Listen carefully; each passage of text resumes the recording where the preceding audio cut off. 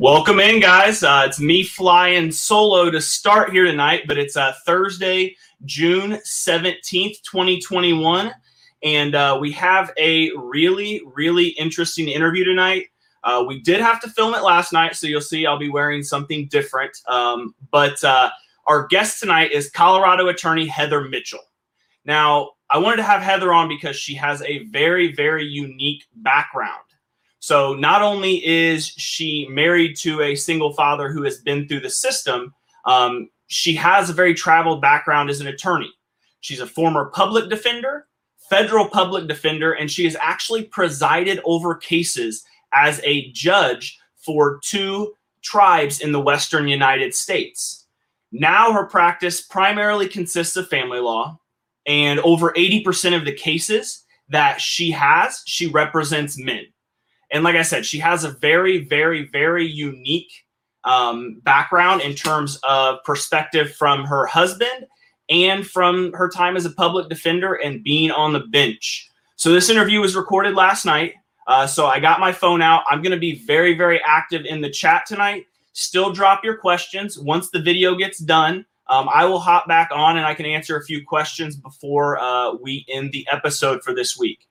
So now I'll turn it over and it'll be an interview with myself and Colorado attorney Heather Mitchell. All right, Heather, thank you for joining us tonight. So you're coming to us from Colorado Springs tonight? Actually, Monument, between Colorado Springs and Denver. Okay, awesome. So we'll go ahead. We're going to hop right into our first topic for tonight. And that topic's going to be, what do we got going on in terms of laws in Colorado? So those of you that have watched us every week know I always like to cite the National Parenting Organization's state grades. So 3rd week in a row, we have a C. So the state of Colorado grades out as a C on their scale. And to give some context, there are about 25 states, or there are 25 states in the 2019 survey that have a C minus, C or C plus. So Colorado falls firmly kind of on the fence in terms of not good, not bad, in terms of equal and shared parenting laws.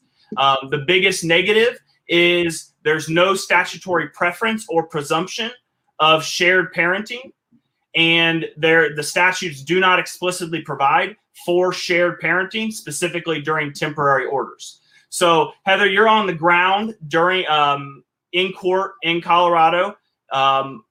What's your take on the laws, and how do they actually play out in the courtroom?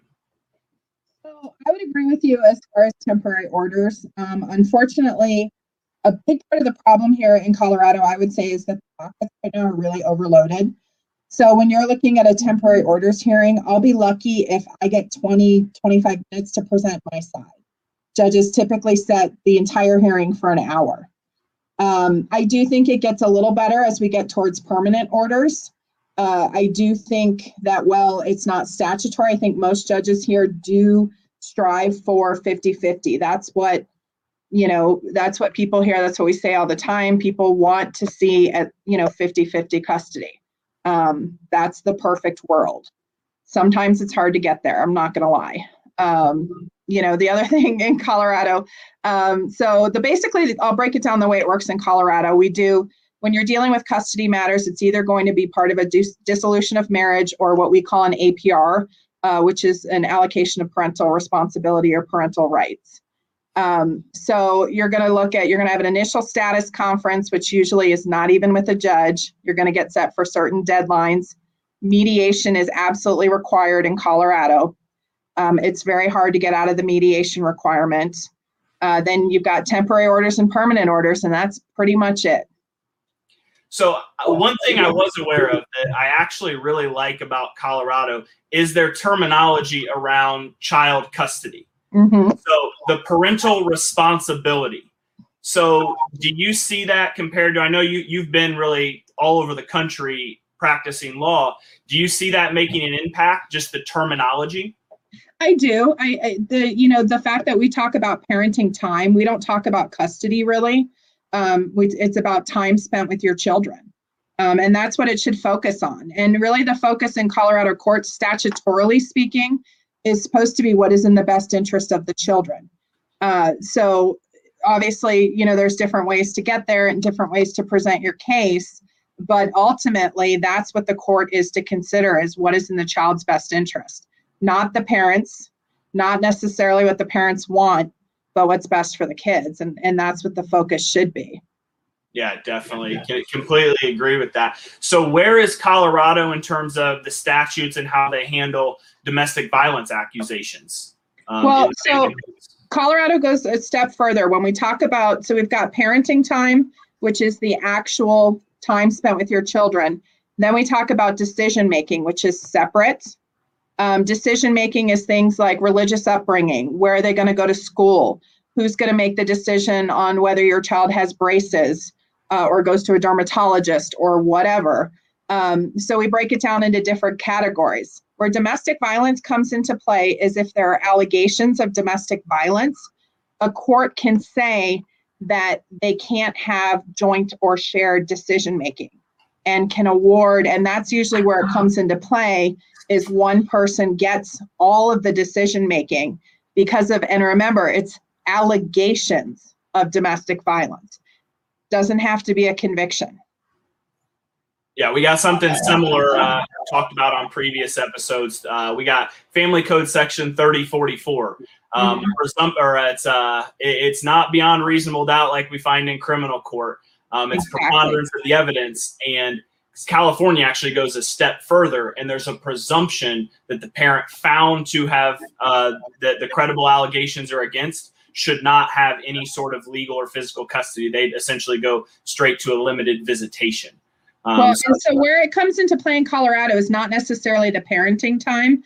So I've had plenty of clients where there have been domestic violence allegations between the parents, but the children haven't been affected.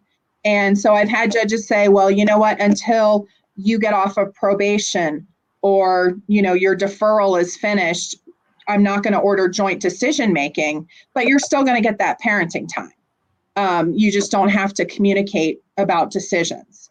But that can change, and I've had cases where the judges have said, okay, you can do a modification and we can talk about decision making in a couple years.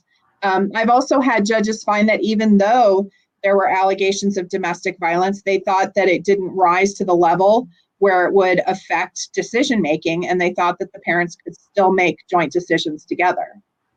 So there's quite a bit of judicial discretion. Do you see them err on the side of caution when it comes to those DV allegations, or do they say, hey, we want both parents involved if the children aren't impacted by this domestic violence? It really depends on the judge, and in Colorado, it's very fact specific.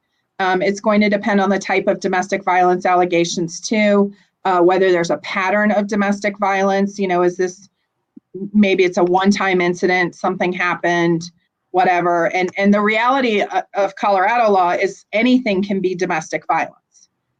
They attach what we call a DV rider. So you can have criminal mischief, for instance, and if the prosecution thinks that it's been done for the reason, to intimidate, control, something like that, then they can add that domestic violence rider. And so that criminal mischief conviction that now becomes a domestic violence conviction. Gotcha. So we see the criminal courts actually impact what goes on in family courts in Colorado. Yes. Yeah. In some respects. Yeah. That's interesting. Is there anything else of kind of note in Colorado in terms of that fathers should be aware of? I don't think so. I think for the most part, most judges do a pretty good job. Under Colorado law, they're not supposed to consider the gender at all of the parent as to whether the parent is fit or not. They're supposed to, even when kids are young, they're not supposed to, there's no tender age doctrine, anything like that women are, per se better parents. So I think that's good, but it really is very fact intensive in Colorado. So I think, my advice would be to make sure, at least have a consultation with a lawyer who can help you organize those facts and present those facts in a way that the judge is going to listen to. Awesome. Yeah, perfect. And that segues perfectly into, we're going to start talking about some legal stuff. So I have an attorney disclaimer. I'm barred in the state of California. Heather's barred in the state of Colorado, and I believe Florida as well. Florida as well, yeah. Yeah. But nothing we say tonight in regards to our legal opinions should be construed as advice. It's simply educational, and nothing is better than being able to talk to a family law attorney in your state. Nothing we say or do should be construed as an attorney-client relationship being formed either. We're here to educate you guys tonight, and that is it. So, moving on to our second topic, you have a very, very interesting background. The criminal defense, the public defender aspect of it is probably most interesting to me, but that's probably the legal nerd and like what you bring to the table. I think our dads would probably be most intrigued by the fact that you have actually presided over both criminal and family cases as a chief judge of 2 tribes in the Western United States. Yeah. So what did you gain in terms of experience? How did that open your eyes in terms of presiding over these cases? It was very eye-opening to see how lawyers behave, number one. And just to, learn, okay, and start thinking about why did this argument resonate with me over a different argument? It's definitely different sitting up there looking down on people and judging people. I mean, it's a weighty responsibility. That's what I'll say. Yeah. So going along the lines of that, you mentioned why, like looking at attorneys, why did they act this way? Why did they do this? What advice or what insights would you have for dads based directly on that experience? So this is another why you should talk to a lawyer and hire one if you can. Take the emotion out of it, which is really, really, really difficult. I've even represented lawyers in their own cases, and they have a hard time taking the emotion out of it because when you're in it and you're that emotional, it's number one, it's hard to see clearly because obviously this is the most important thing to you probably ever in your entire life. And so number two, it's hard to focus on facts, and you start to focus in on things that might not necessarily be important. And I say that in quotes because I know to my clients, those facts are very important. But when I'm looking at it from a legal perspective and how to present it to the court, those are facts that the court is not going to, they're either not going to resonate with the court or the court's not going to see it the same way. Does that make sense? 100%. I think that's a really good way of putting it. I put it this way to my clients. There are really 3 pieces to your custody case. You have the mental piece of it. That's the most important piece. You got to get that right. That's the emotion. That's dealing with all the emotions and everything you're dealing with internally. And then there's the strategy piece, and then it's the execution piece. But if you don't get that mental side right, you're not going to be able to clearly put together a coherent strategy, and there's no way you're going to step in a courtroom and execute on it. So getting that mental, getting those emotions in check. I always advise guys, I say, hey, you can call me and talk to me at any time, but I go find yourself a good therapist. They're much cheaper and they're trained to do that. Exactly. Yeah. And it's difficult. This is, these are emotional cases. And the reality is, at least as far as dissolution is concerned, Colorado is a no-fault state. So the judge doesn't care about what people care about a lot of times when they're going through a divorce.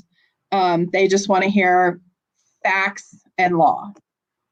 Yeah, the telling the guy that it doesn't matter anymore that his wife cheated on him can be very challenging to them. Yeah. So kind of along those lines, outside of that emotional piece, sitting on the bench, looking down over presiding over these cases, what were some of the most common mistakes you saw men make?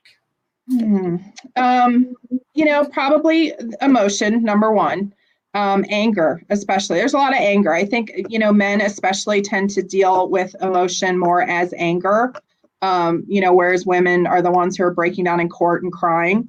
That said, I will say that for men, it's okay to cry in court. It's okay to show emotion and that you really, really care about your kids. I know for a fact that resonates with judges and that they can see that. I mean, judges are human too. So that would probably be number one is, exhibiting any type of anger, especially if someone's making allegations of domestic violence against you. You don't want to, that's, low hanging fruit that, is easy for a judge to grab on, and you don't want to do that. I think too, what's really hard for a lot of people is setting aside what they want and really thinking about what's best for the kids, which the reality is, what's best for the kids is if everybody can act like adults, get along, and all be on the same page and raise this wonderful human being that you all brought into the world. And that's hard. It is hard to put that aside. But I do think that, I know that resonated with me when I was on the bench, and I've seen it, with judges here in Colorado, that they can see that dad is, taking the steps and you know what? And some of it is red tape and jumping through hoops, but that shows the court that you are making that effort. And I think, that's something a lot of judges want to see is, you might not agree with my order, but you understand that it's an order and you're going to follow it and you're going to make that effort. So I think that's it. I think also expectations. The reality is that these court processes, they're not fast by any stretch of the imagination. And so I think people walk into court and they expect, a lot of times in Colorado, the judge doesn't rule after the hearing. They'll take it under advisement for sometimes weeks at a time. It can take months to get hearings. So I think expectations are part of it too. Go in there, knowing that this is a marathon, and not getting discouraged by that. And that there may be, we always say here in Colorado that there are no winners or losers in family law. Nobody, pretty much, if you're going to go in front of a judge, no one's going to be happy because the judge is going to do something that is going to make you both angry, if that makes sense. Yeah, that makes perfect sense. So I always tell my clients the same thing, that it's in California can take anywhere from 6 weeks to 4 months, depending on the county, to get a hearing. And the likelihood in that initial hearing, if you get anywhere near what you want, is extremely small. You have to play the long game. And I thought you made another really, really good point. Effort. I always tell my clients, do something. If the judge sees you're putting in a ton of effort into getting this right, into being the best parent you can be and doing all the right things, they're going to notice that. They may not, it may take some time because they may have 300 cases on their load right now. They're seeing 80 to 100 cases a week in front of them. But if every 3 to 6 months they're seeing you and it's like, you've done something more, you've done better, you've taken actions to be a better parent, they're going to start recognizing that pattern, especially if your co-parent isn't taking those steps. Exactly. And I always tell my clients, let's give the other side enough rope to hang himself. Let's do twice what they do. If the judge tells you to take a parenting class, take 2. If the judge says take, a UA a week, take 3. I think in family law, especially, there's no such thing as overkill on something like that. I think judges want people, for the most part, to be the best parents that they can. And they want to see that they're taking things seriously. And I know, and as a judge, there were times when I, maybe had some concerns about drug use with somebody. So I'd say, okay, I'm going to put you on UAs. Here's what I want you to do, get an evaluation, come back in 60 days. And, and there were people who would, oh, that's stupid. I don't have a problem. I'm not doing any of that. Well, if you don't have a problem, I understand that, this might seem stupid to you at the time, but I don't know you. And that's the reality, is the judge doesn't know you. And so sometimes you do have to go a little further to convince them that, hey, I don't have a drug problem. I am not this monster this person is painting me to be. And I'm going to show this to you, judge, because I know you don't know me. Yeah. They see you. You mentioned hour-long hearings. Out here, short form hearings, you may get 5 minutes, you may get 15 minutes. If you get 45 minutes total, I think I've seen one of those ever go that long. I mean, they don't get to know you. And that's why a lot of times in California, they rely on third parties. They bring third parties in to get to know the situation. I want to roll back to something you mentioned, because I think it's something that is kind of a debate amongst fathers, and I see a lot in the Facebook groups and different things. So the other side set a strategy to paint you as a monster, that you're an incapable parent, you've never been a good father, you drink, you do drugs, and in reality, you would drink beer socially and you smoked weed a handful of times. We're both in states where it's legal. We'll cover that a little bit later. But what would be your advice to fathers when you know the strategy, the other side, what they're going to try to do in terms of being proactive around parenting classes, therapy, getting drug tests done? So, I mean, I think that there, like you said, all of those things are things you can do to be proactive. And the biggest thing is don't take the bait. Because it is, in some respects, people can only take so much hearing, I'm such a bad guy, I'm so awful, I'm this monster, before there's an anger that comes out. I mean, it's human nature. But you can't do that. You can't buy into it. You can't become the person they're trying to make you be, if that makes sense. But there are things you can do. You can do, if the allegations are alcohol use, sign up for something like SoberLink or BAC Track, and monitor your own breathalyzer testing. Hair follicle testing are things you can do. Things that are going to come up in court, and then you get to that temporary orders hearing, and she's saying, oh, he's an alcoholic, he uses drugs all the time, and you can say, oh, judge, I have I took a hair follicle test, I've been on SoberLink, things like that. I always tell people too, especially when there are domestic violence allegations of, just any kind of general nastiness, as soon as your case starts, start using something like Talking Parents, which monitors communication. And so what it does is it creates a record of your communications. It's like, I want to say online, it's like $7 a month to sign up for an account. But it's a transcript that will be admitted in court. Text messages can be manipulated, emails can be manipulated, Talking Parents can't. And use Talking Parents like it's going to be read in court, because it likely will, and that's the purpose of it. So we can say, judge, look at this, look at these communications. He was perfectly polite, asking questions about the children, and she's the one who went off on him and started calling him names and getting personally nasty. Yeah, you got to act like you're going to get a bad reading. I tell people all the time, you should be you should feel like you're being uncomfortably nice in that message before you hit send, because they're going to try to take that one word, and that opposing counsel is going to try to read it in a way that makes it sound like you were screaming at the top of your lungs on the longest rant in the world about how awful a parent they are in front of the children. Yep. And the good thing about Talking Parents too is it shows when the other person has read, and there's other ones out there. There's Civil Communicator. I'm not sponsored by Talking Parents. I think it's just one of the cheapest. But it shows when the other person has read the message. So I've had cases where, dad sending messages saying, hey, can I just take kids to dinner? Mom sees it, doesn't respond. Dad sends about, hey, I can see that you saw this. Can we work something out? We can do it. Dad's being great and obviously asking for time, and mom's the one ignoring it. And that puts up me as an attorney. I can go into court and say, why is mom ignoring this? Persistently kind. Correct. You can't say it once and then let it go 3-5 months and not say anything or try to correct it. That's probably the biggest mistake I see men make. Mm-hmm. They wait months before they do anything about it. Yeah.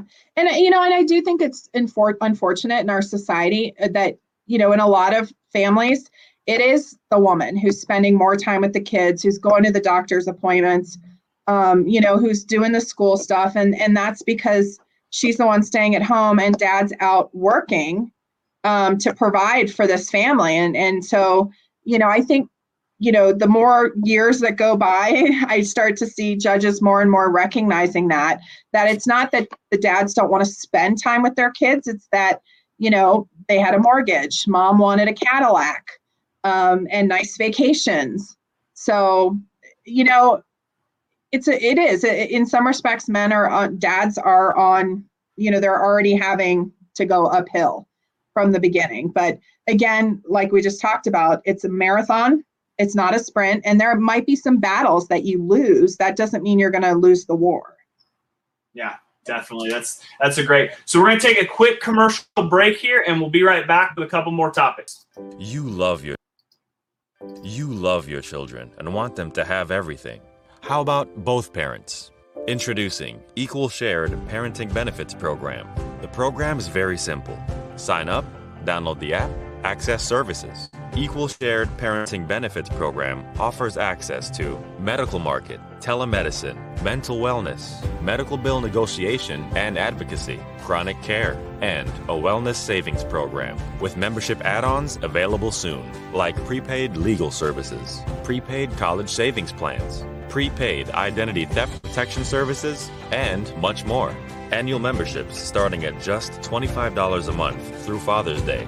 Here's what our members say about us. You guys are a huge blessing in my life. This community is amazing. I truly thank you for all that you do. Learn more and sign up at www.tfrm.org. Equal Shared Parenting Benefits Program. It's about the children. They're today and they're tomorrow. All right, welcome back. I'm excited now to get into more of the strategy and the courtroom execution because as a public defender, you've probably just about at this point seen and heard it all. So with your, yeah, I think only the lawyers fully understand what you've probably seen and heard. With that criminal defense background from early in your career, what kind of perspective does it give you where you've obviously defended people where they potentially could lose years of their lives in prison versus, say, defending a father against a very tenuous domestic violence allegation?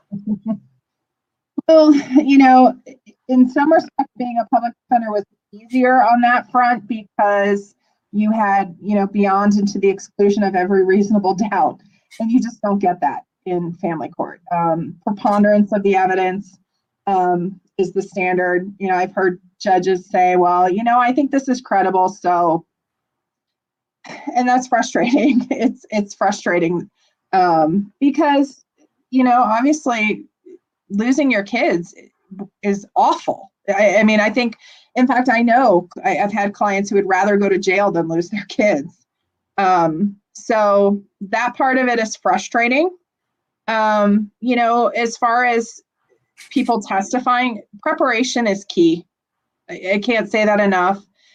Doing whatever you need to do to make sure that you're staying calm, make sure that you're being factual again, that you're not taking the bait. It's really easy, especially when, I see pro se parties. It's really easy and they get to cross-examine their spouse or their, significant other, the child, mother or father of their child. It's really hard not to want to go in for the jugular, but it just doesn't play well in court. Not in front of juries, not in front of judges.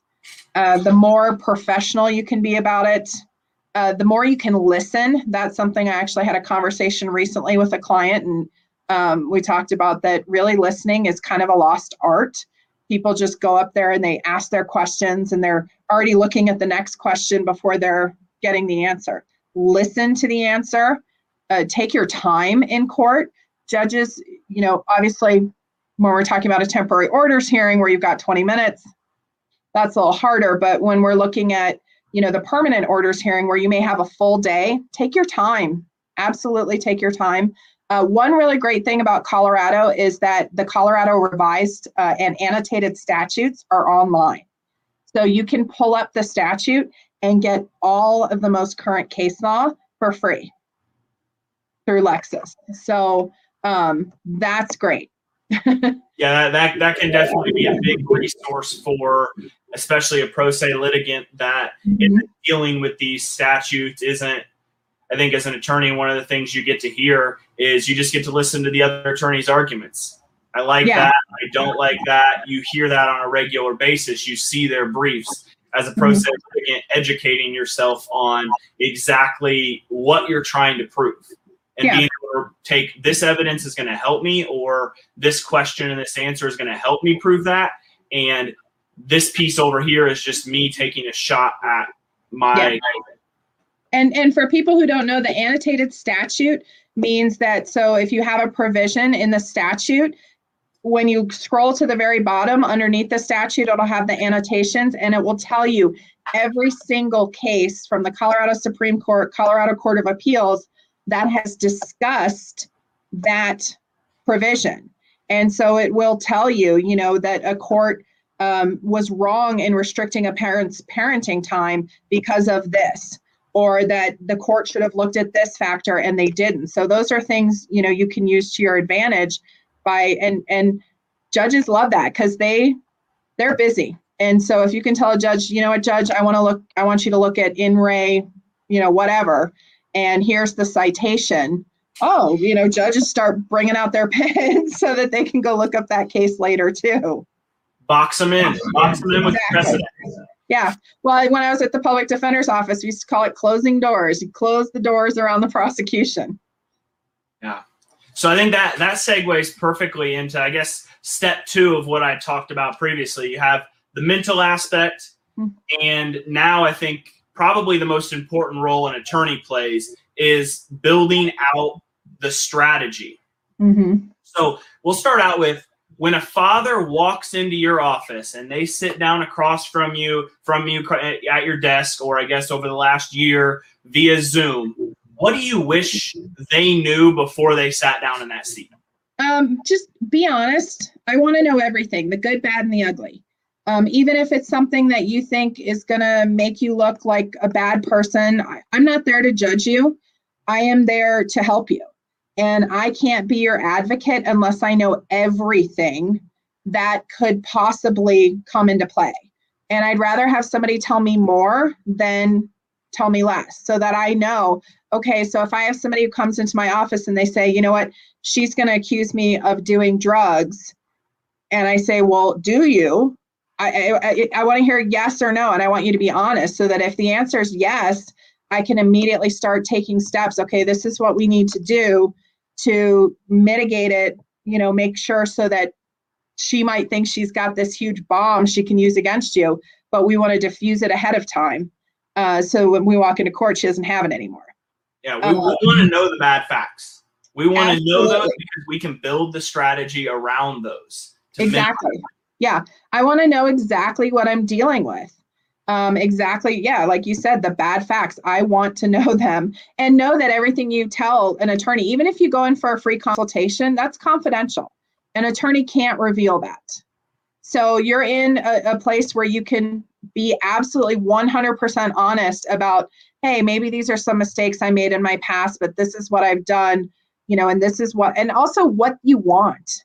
That's something, sometimes it's, hard to pin people down because they haven't really thought about, what do you want? And is it feasible? If you want week on, week off, okay, what is your living situation? Because that's something a judge is going to look at. Or if we have a child and family investigator, which we use a lot in Colorado, and they're appointed by the court to do investigations on what is in the best interest of the child. And they come up with a report and they submit it to the court. And the court, I would say 99% of the time, is going to follow the CFI's recommendations. So, but those are all things the court is going to look at. So start thinking about that. If you work the night shift, what's your plan as far as having your kids? Are you going to have a daycare? How would that work? Things like that. Really, what do you want? And tell me the good, bad, and the ugly. Yeah, I got 2 points on that. One of the most expensive mistakes that a client makes is not disclosing all of the bad facts. Mm-hmm. And then you draft up a declaration, you build out a strategy, they get a little bit more comfortable with you, and then all of a sudden they start talking a lot more, and it's like, okay, what we planned isn't going to work anymore. Yeah, exactly. And cooperation too. I mean, that's something that, pay attention to emails from your lawyer or their paralegal, because at least in Colorado here, it's all of these, it's very document heavy, a lot of financial documents that need to be disclosed. We typically do written discovery in cases. So pay attention to that, even if you're a pro se litigant. And that's one thing too, Colorado holds pro se litigants to the same standard as attorneys. So you are going to be expected to know the rules, know what has to be disclosed, know what the deadlines are, and it is all available online, but you are expected to know it. So that's something to remember as well. Yeah, and then I'll make one last point on something you said, and it's actually come up all the last 3 weeks now. One of the strongest privileges that exists is the attorney-client privilege. Mm-hmm. So it's not like if you come in for a consultation, or let's say you retain the attorney and then you decide to go in a different direction. We can't go tell your spouse. We can't go tell opposing counsel. We can't go around town talking about it. Exactly. It has to stay in that office. Mm-hmm. And I thought Joseph Emmerich from Illinois was on last week, and he put it very succinctly. I don't care about your case enough to lose my law license. Exactly. Exactly. I worked really hard and paid a lot of money for this license. Yeah, exactly. So now we're moving on to, we talked about getting the bad facts out of there. And I use in strategy, I use a football analogy. I find that most guys work really well with that. I know your husband is a football coach, yep. But I talk about, like, we have to scout offensively we have to scout your defense. We have to scout the opponent's offense and defense. And we have to look at, hey, what audibles are we going to need to put in place in case we need to use them? Yeah. So and be upfront about it from the beginning, because we are thinking strategy from the first time you step into our office. Okay, this is what we need to do. These are the types of hearings that we're going to have to set. Did I just freeze? Oh, okay. They from day one, I'm already thinking, okay, if we end up at permanent orders, this is what we're going to need. And a lot of the disclosure requirements in Colorado, we're disclosing witnesses well before we go to trial. We're disclosing exhibits well before we go to trial. And we're thinking, so in Colorado, you have to file what's called a joint trial management certificate, typically 7 days before the trial itself. We start drafting that on day one. We start, anytime, okay, this fact, okay, let's start doing this. And those are all your positions, and then you incorporate the case law in that as well. And that's something that the judge is going to read several times before you even go to hearing. So you want it laid out in such a way that there are things that the judge is going to remember. Oh, I remember, Ms. Mitchell brought up that statute or that case law that's applicable here. And now I'm listening to that testimony that ties it all together. So, yeah, so I mean, that's not, and that's something that I've had issues with sometimes is people, the 3 days before trial, oh, I forgot to tell you.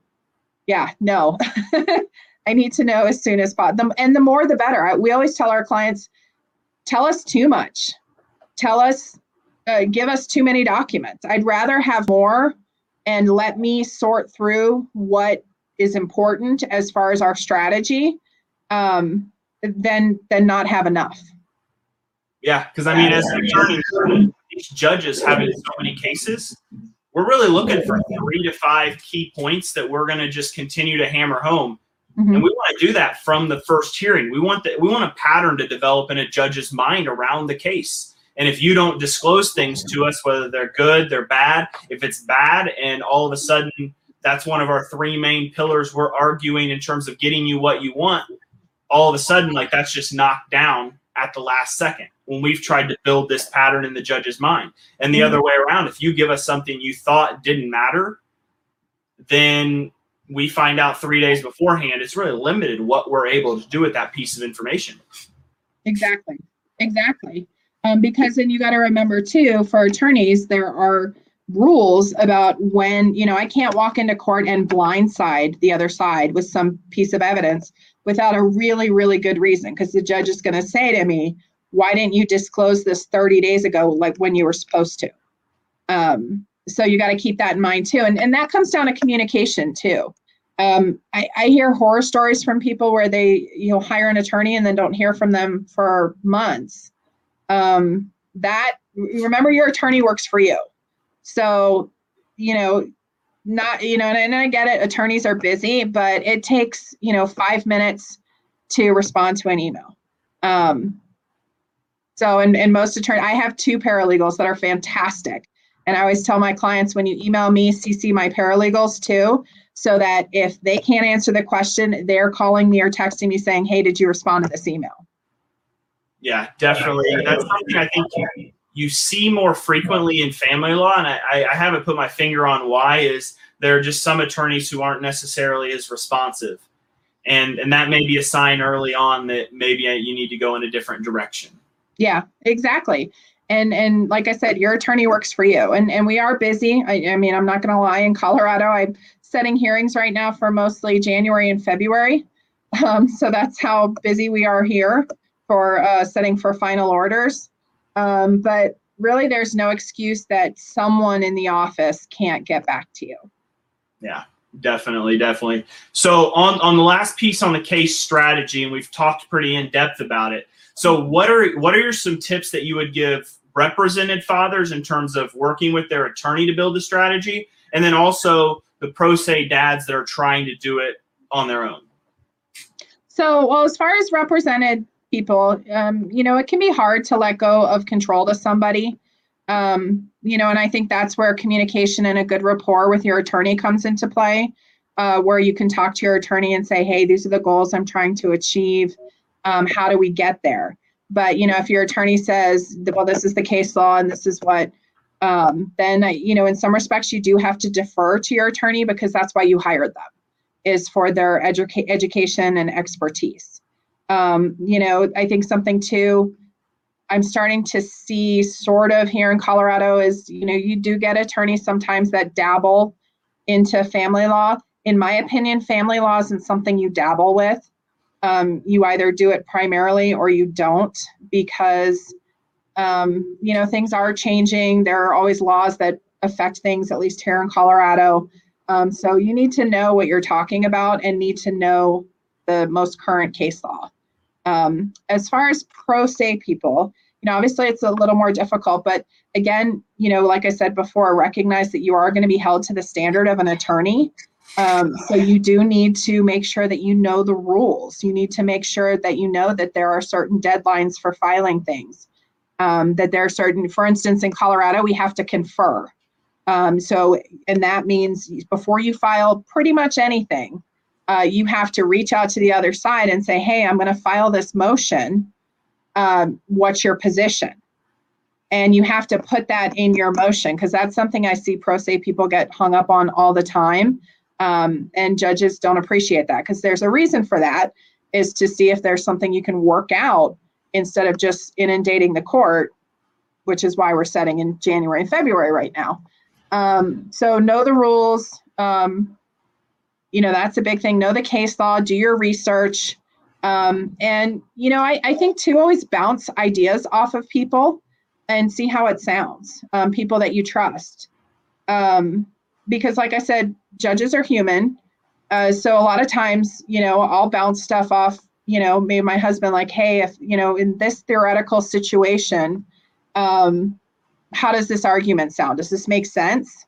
And he can tell me from a layperson's standpoint, because I feel like if another layperson understands what you're saying and it's clear, then a judge is going to understand it as well.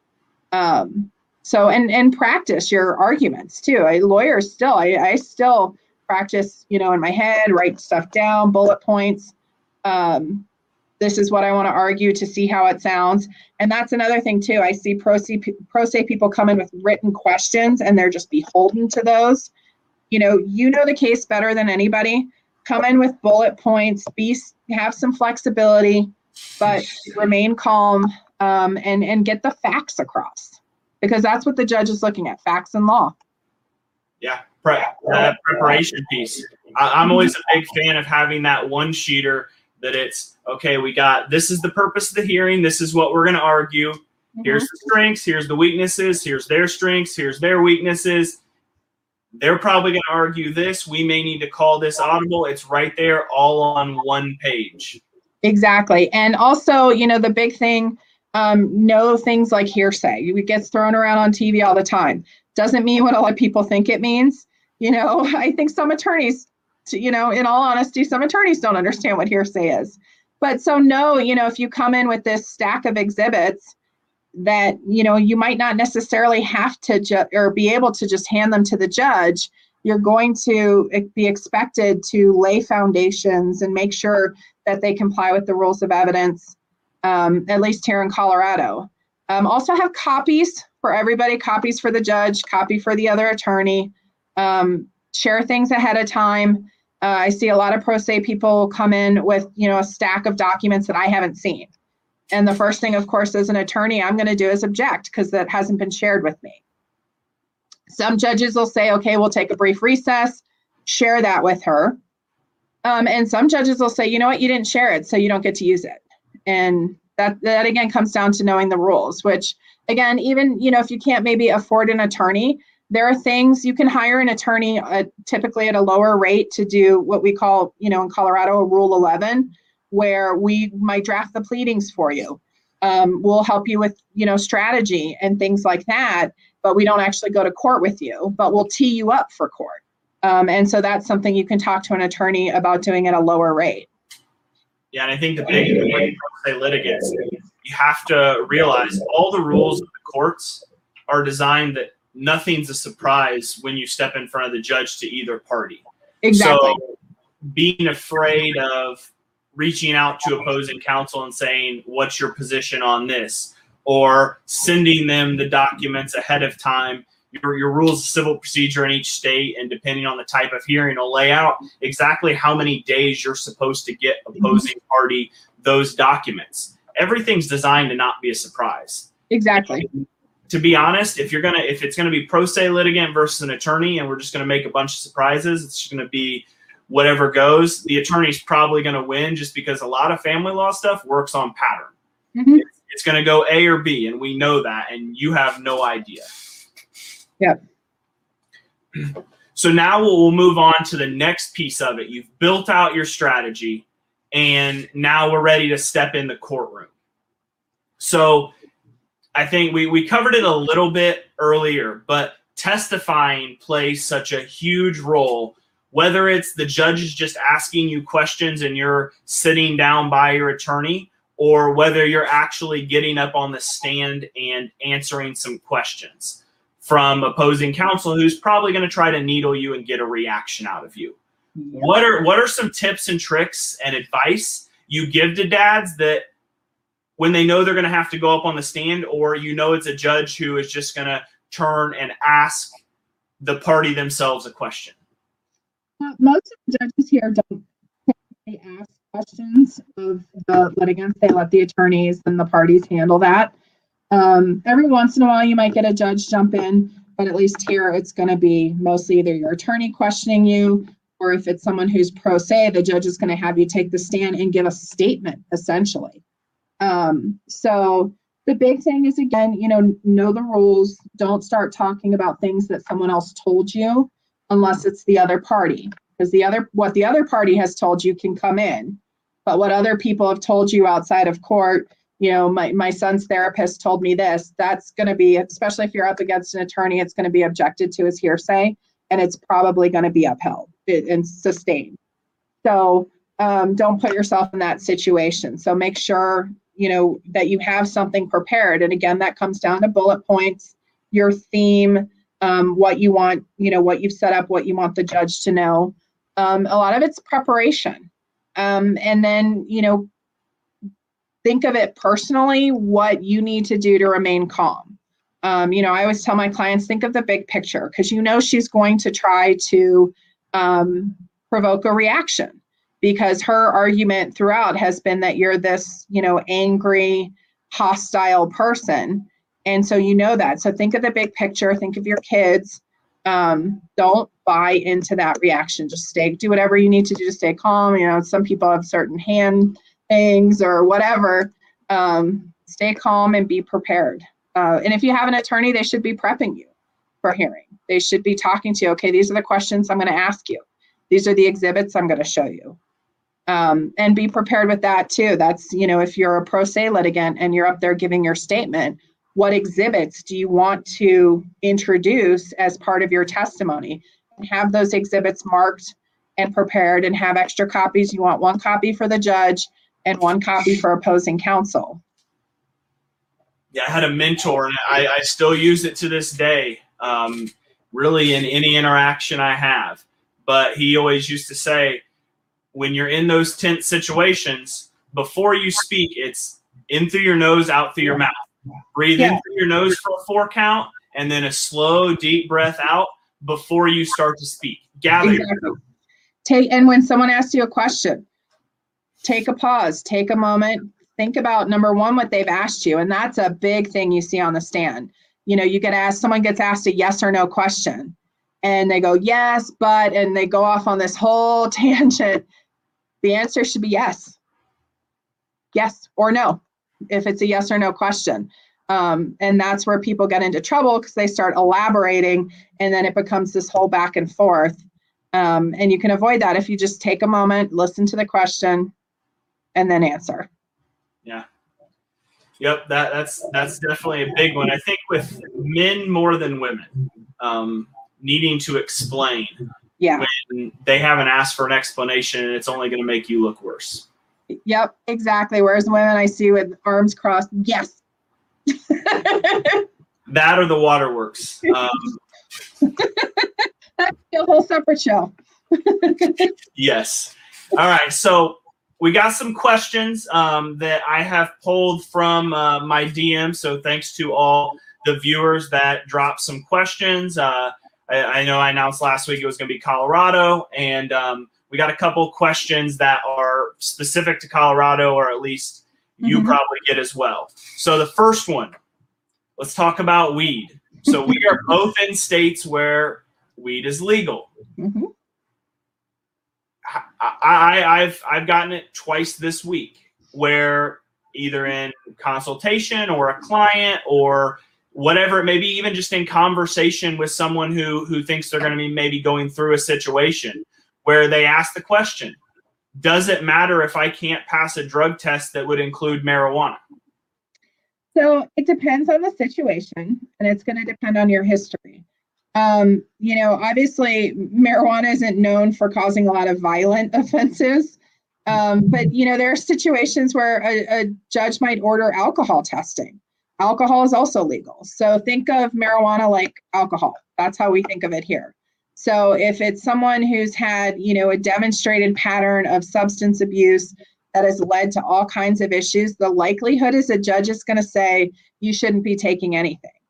If it's a situation where, maybe you've got, medical reasons for taking marijuana, get that in writing from a doctor, get a red card, get a prescription, because that changes things. If you have a doctor saying, well, he needs to take this marijuana for his anxiety or, nausea or something, that's different. And it's easier to go in front of a judge and say, Judge, I don't use this. I take an edible at night. I'm not, doing this during the day.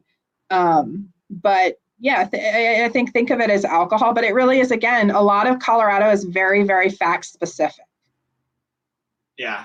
I'll hear, I guess it's something that's a little bit newer. And it always tends to be individuals who there may be some substance abuse allegations in the past. Mm-hmm.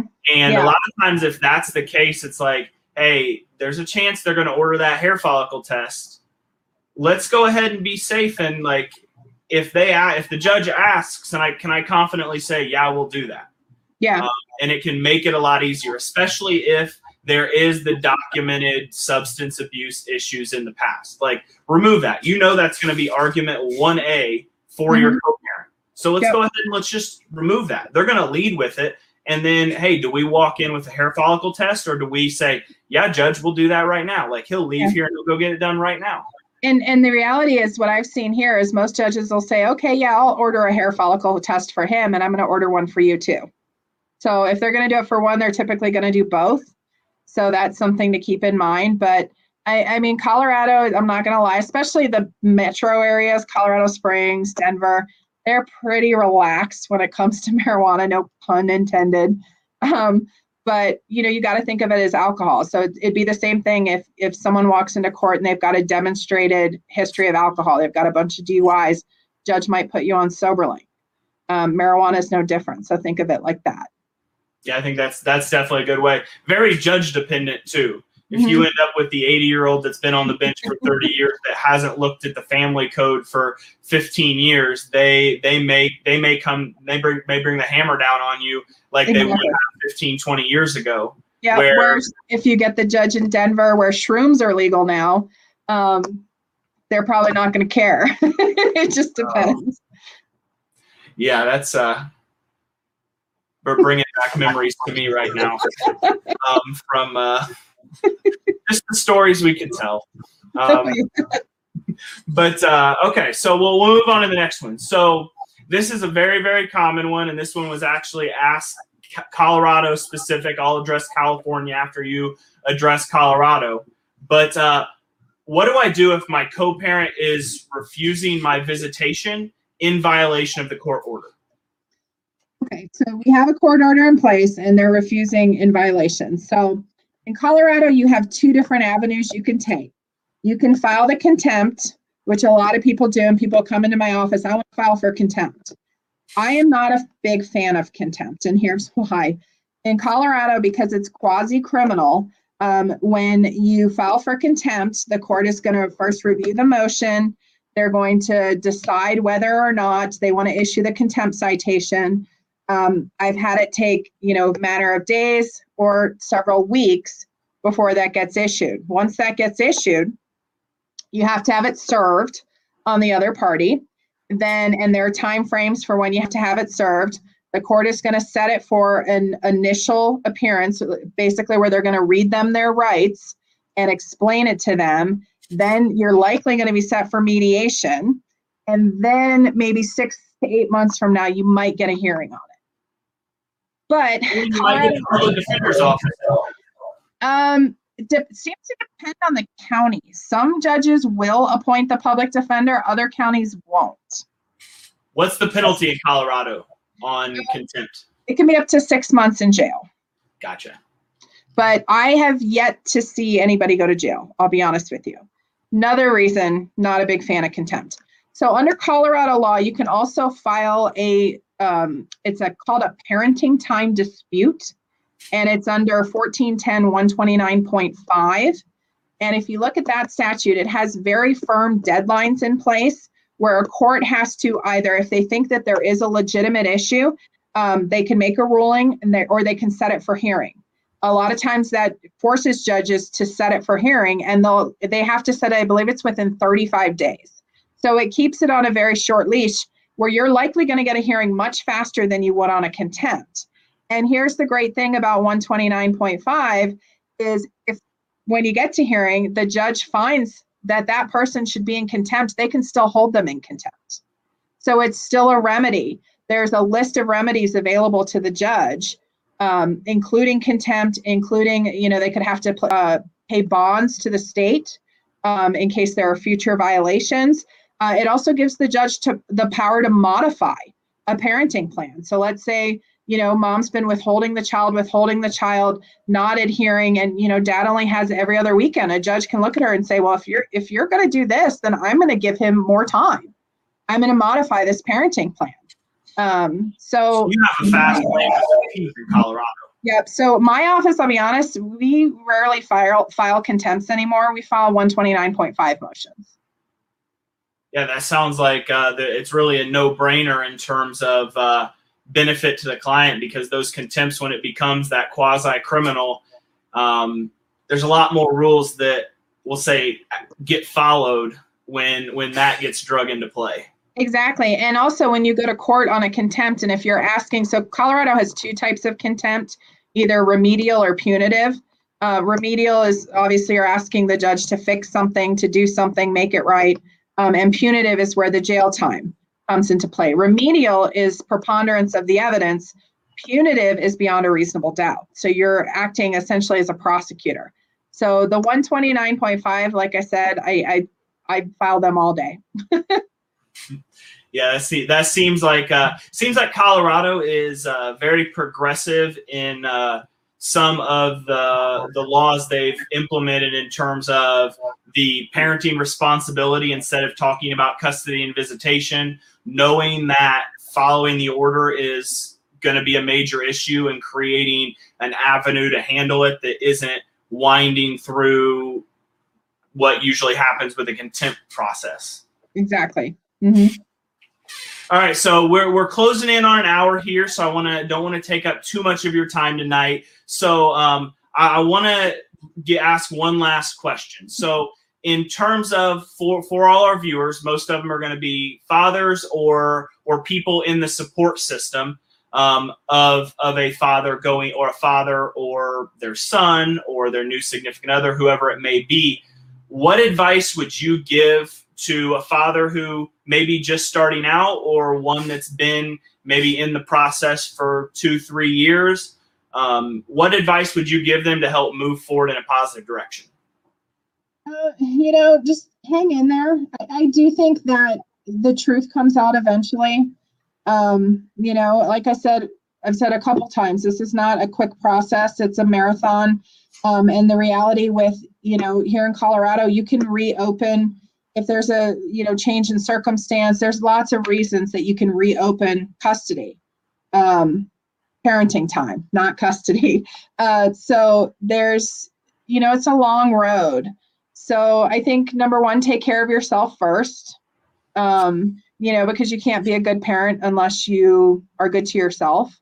And then, other than that, think of the best interest of your kids. What is in your kids' best interest? And just don't give up. Don't stop fighting. It's hard. There's a bureaucracy. There's a process. Like we talked about earlier, there's all these rules, but don't give up. And seek the advice of an attorney whenever you can. Lots of attorneys give free consultations. Take advantage of that. Take advantage of the resources online. But, that said, the legitimate resources, be careful, because I've seen some just outrageously wrong information, sometimes in comments. Lots of attorneys give free consultations. Go get one. Your husband and I have had that conversation about the Facebook groups. A lot of Google lawyers, when there's free 1-hour consultations where you can go talk to someone who's been in the trenches and has seen what actually happens. Yep. And I know lawyers that'll, write up the strategy. They'll put what they would do down on paper for like $100-$150. There's lots of divorce lawyers. You get a couple free consultations. Why not? Shop around and make sure, if you do hire someone you have a good rapport with and that you trust. But yeah, talk to a lawyer. It's, like I've said a couple times, it's so fact dependent, so much of this, that the best thing you can do is talk to a lawyer, even if it's just that free 30-minute consultation, and they can guide you, hey, this is what you'll need to do. This is what you'll need to file. Here's where you can find, here's the rules for this court. Here are the local rules that you have to be aware of. Yeah, I've seen some of them. They will give you, California is very form heavy in family law, and there will be attorneys they have the packet. And when you say, like, I would love to work with you, but I just can't make it work financially right now, they're like, hey, you need to do something. Here's the packet you need to file to get your divorce started. Yep. So the Colorado courts have every single form, not just for family law, but for anything online. So if you go to the Colorado court website and go to self-help forms, everything is there. For family law, they have flow charts. Do you have kids? Yes. Do you have no? So that it takes you through the whole thing. And almost every single county has a self-help center that you can go to, and they will actually help you fill out and file the paperwork. Yeah, and that's another very positive development. I think there is a couple counties in Southern California here where they have automated the initial filings. So you create an account, and it just asks you questions, and it fills out the forms for you. And a couple of the systems you can submit right through there. Like you put your credit card information and you submit right there. So, because I know it's California, it can be a mess. It's like, oh, I need to attach FL1 whatever 109 now, or whatever it may be. There are a lot of states now have where you can go in, and it may not be your county, but you could probably find one where you can just answer questions, and then it'll allow you to download the documents. Yeah, well, so in Colorado, like I said, all the forms are online. You can download them either in Word or PDF. And then we use an electronic system called ICCES. We call it ISIS, not the best word. They've tried to get us to stop saying that in court, but old habits die hard. But pro se litigants for family law cases can register for an account for ISIS and file everything online. Yeah.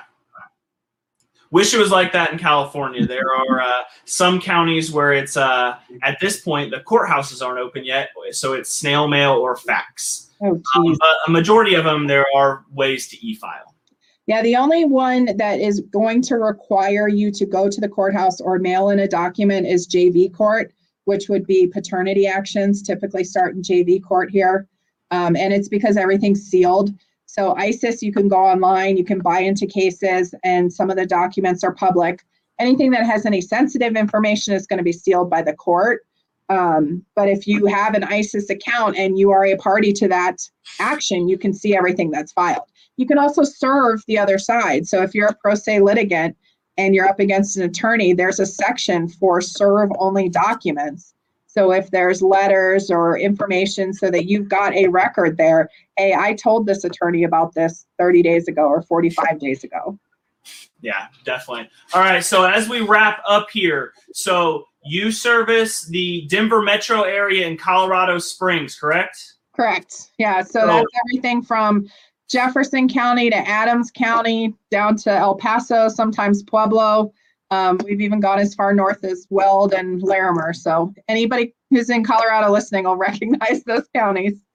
So if you're in those areas, you're in the market looking for representation, how can they get a hold of you? They can get a hold of me through C. Robert Bandino Jr. Is my partner that I work with. Our website is divorcelawyersdenver.net. All right, so divorcelawyersdenver.net. Mm-hmm. Yep. Okay, awesome. We'll have that in the comments for you guys. If you are in the Denver area and you're Denver metropolitan area or Colorado Springs looking for representation, reach out to Heather. I'm sure she'll be able to at least put you in the right direction, or you'll be in great hands. So, Heather, thank you so much. Sure. And I can give you a phone number too, if you want a phone number. Go ahead. Yeah, go ahead. Drop us the phone number as well. Sure, it's 303-931-5516. Perfect. Okay, we'll drop that in the comments as well too, so you can give her office a call, or you can check out the website and get in touch with her there. So, Heather, thank you so much for your time and all the value you provided to the viewers tonight. And thank you so much. And to the viewers, we'll go back live here. All right, great. Thank you.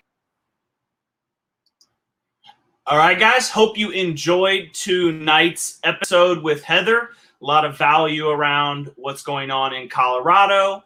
Also, we talked about the mental aspects of going through the family court, strategy, execution. I hope you enjoyed it. Once again, appreciate Heather for taking the time to be able to film that last week.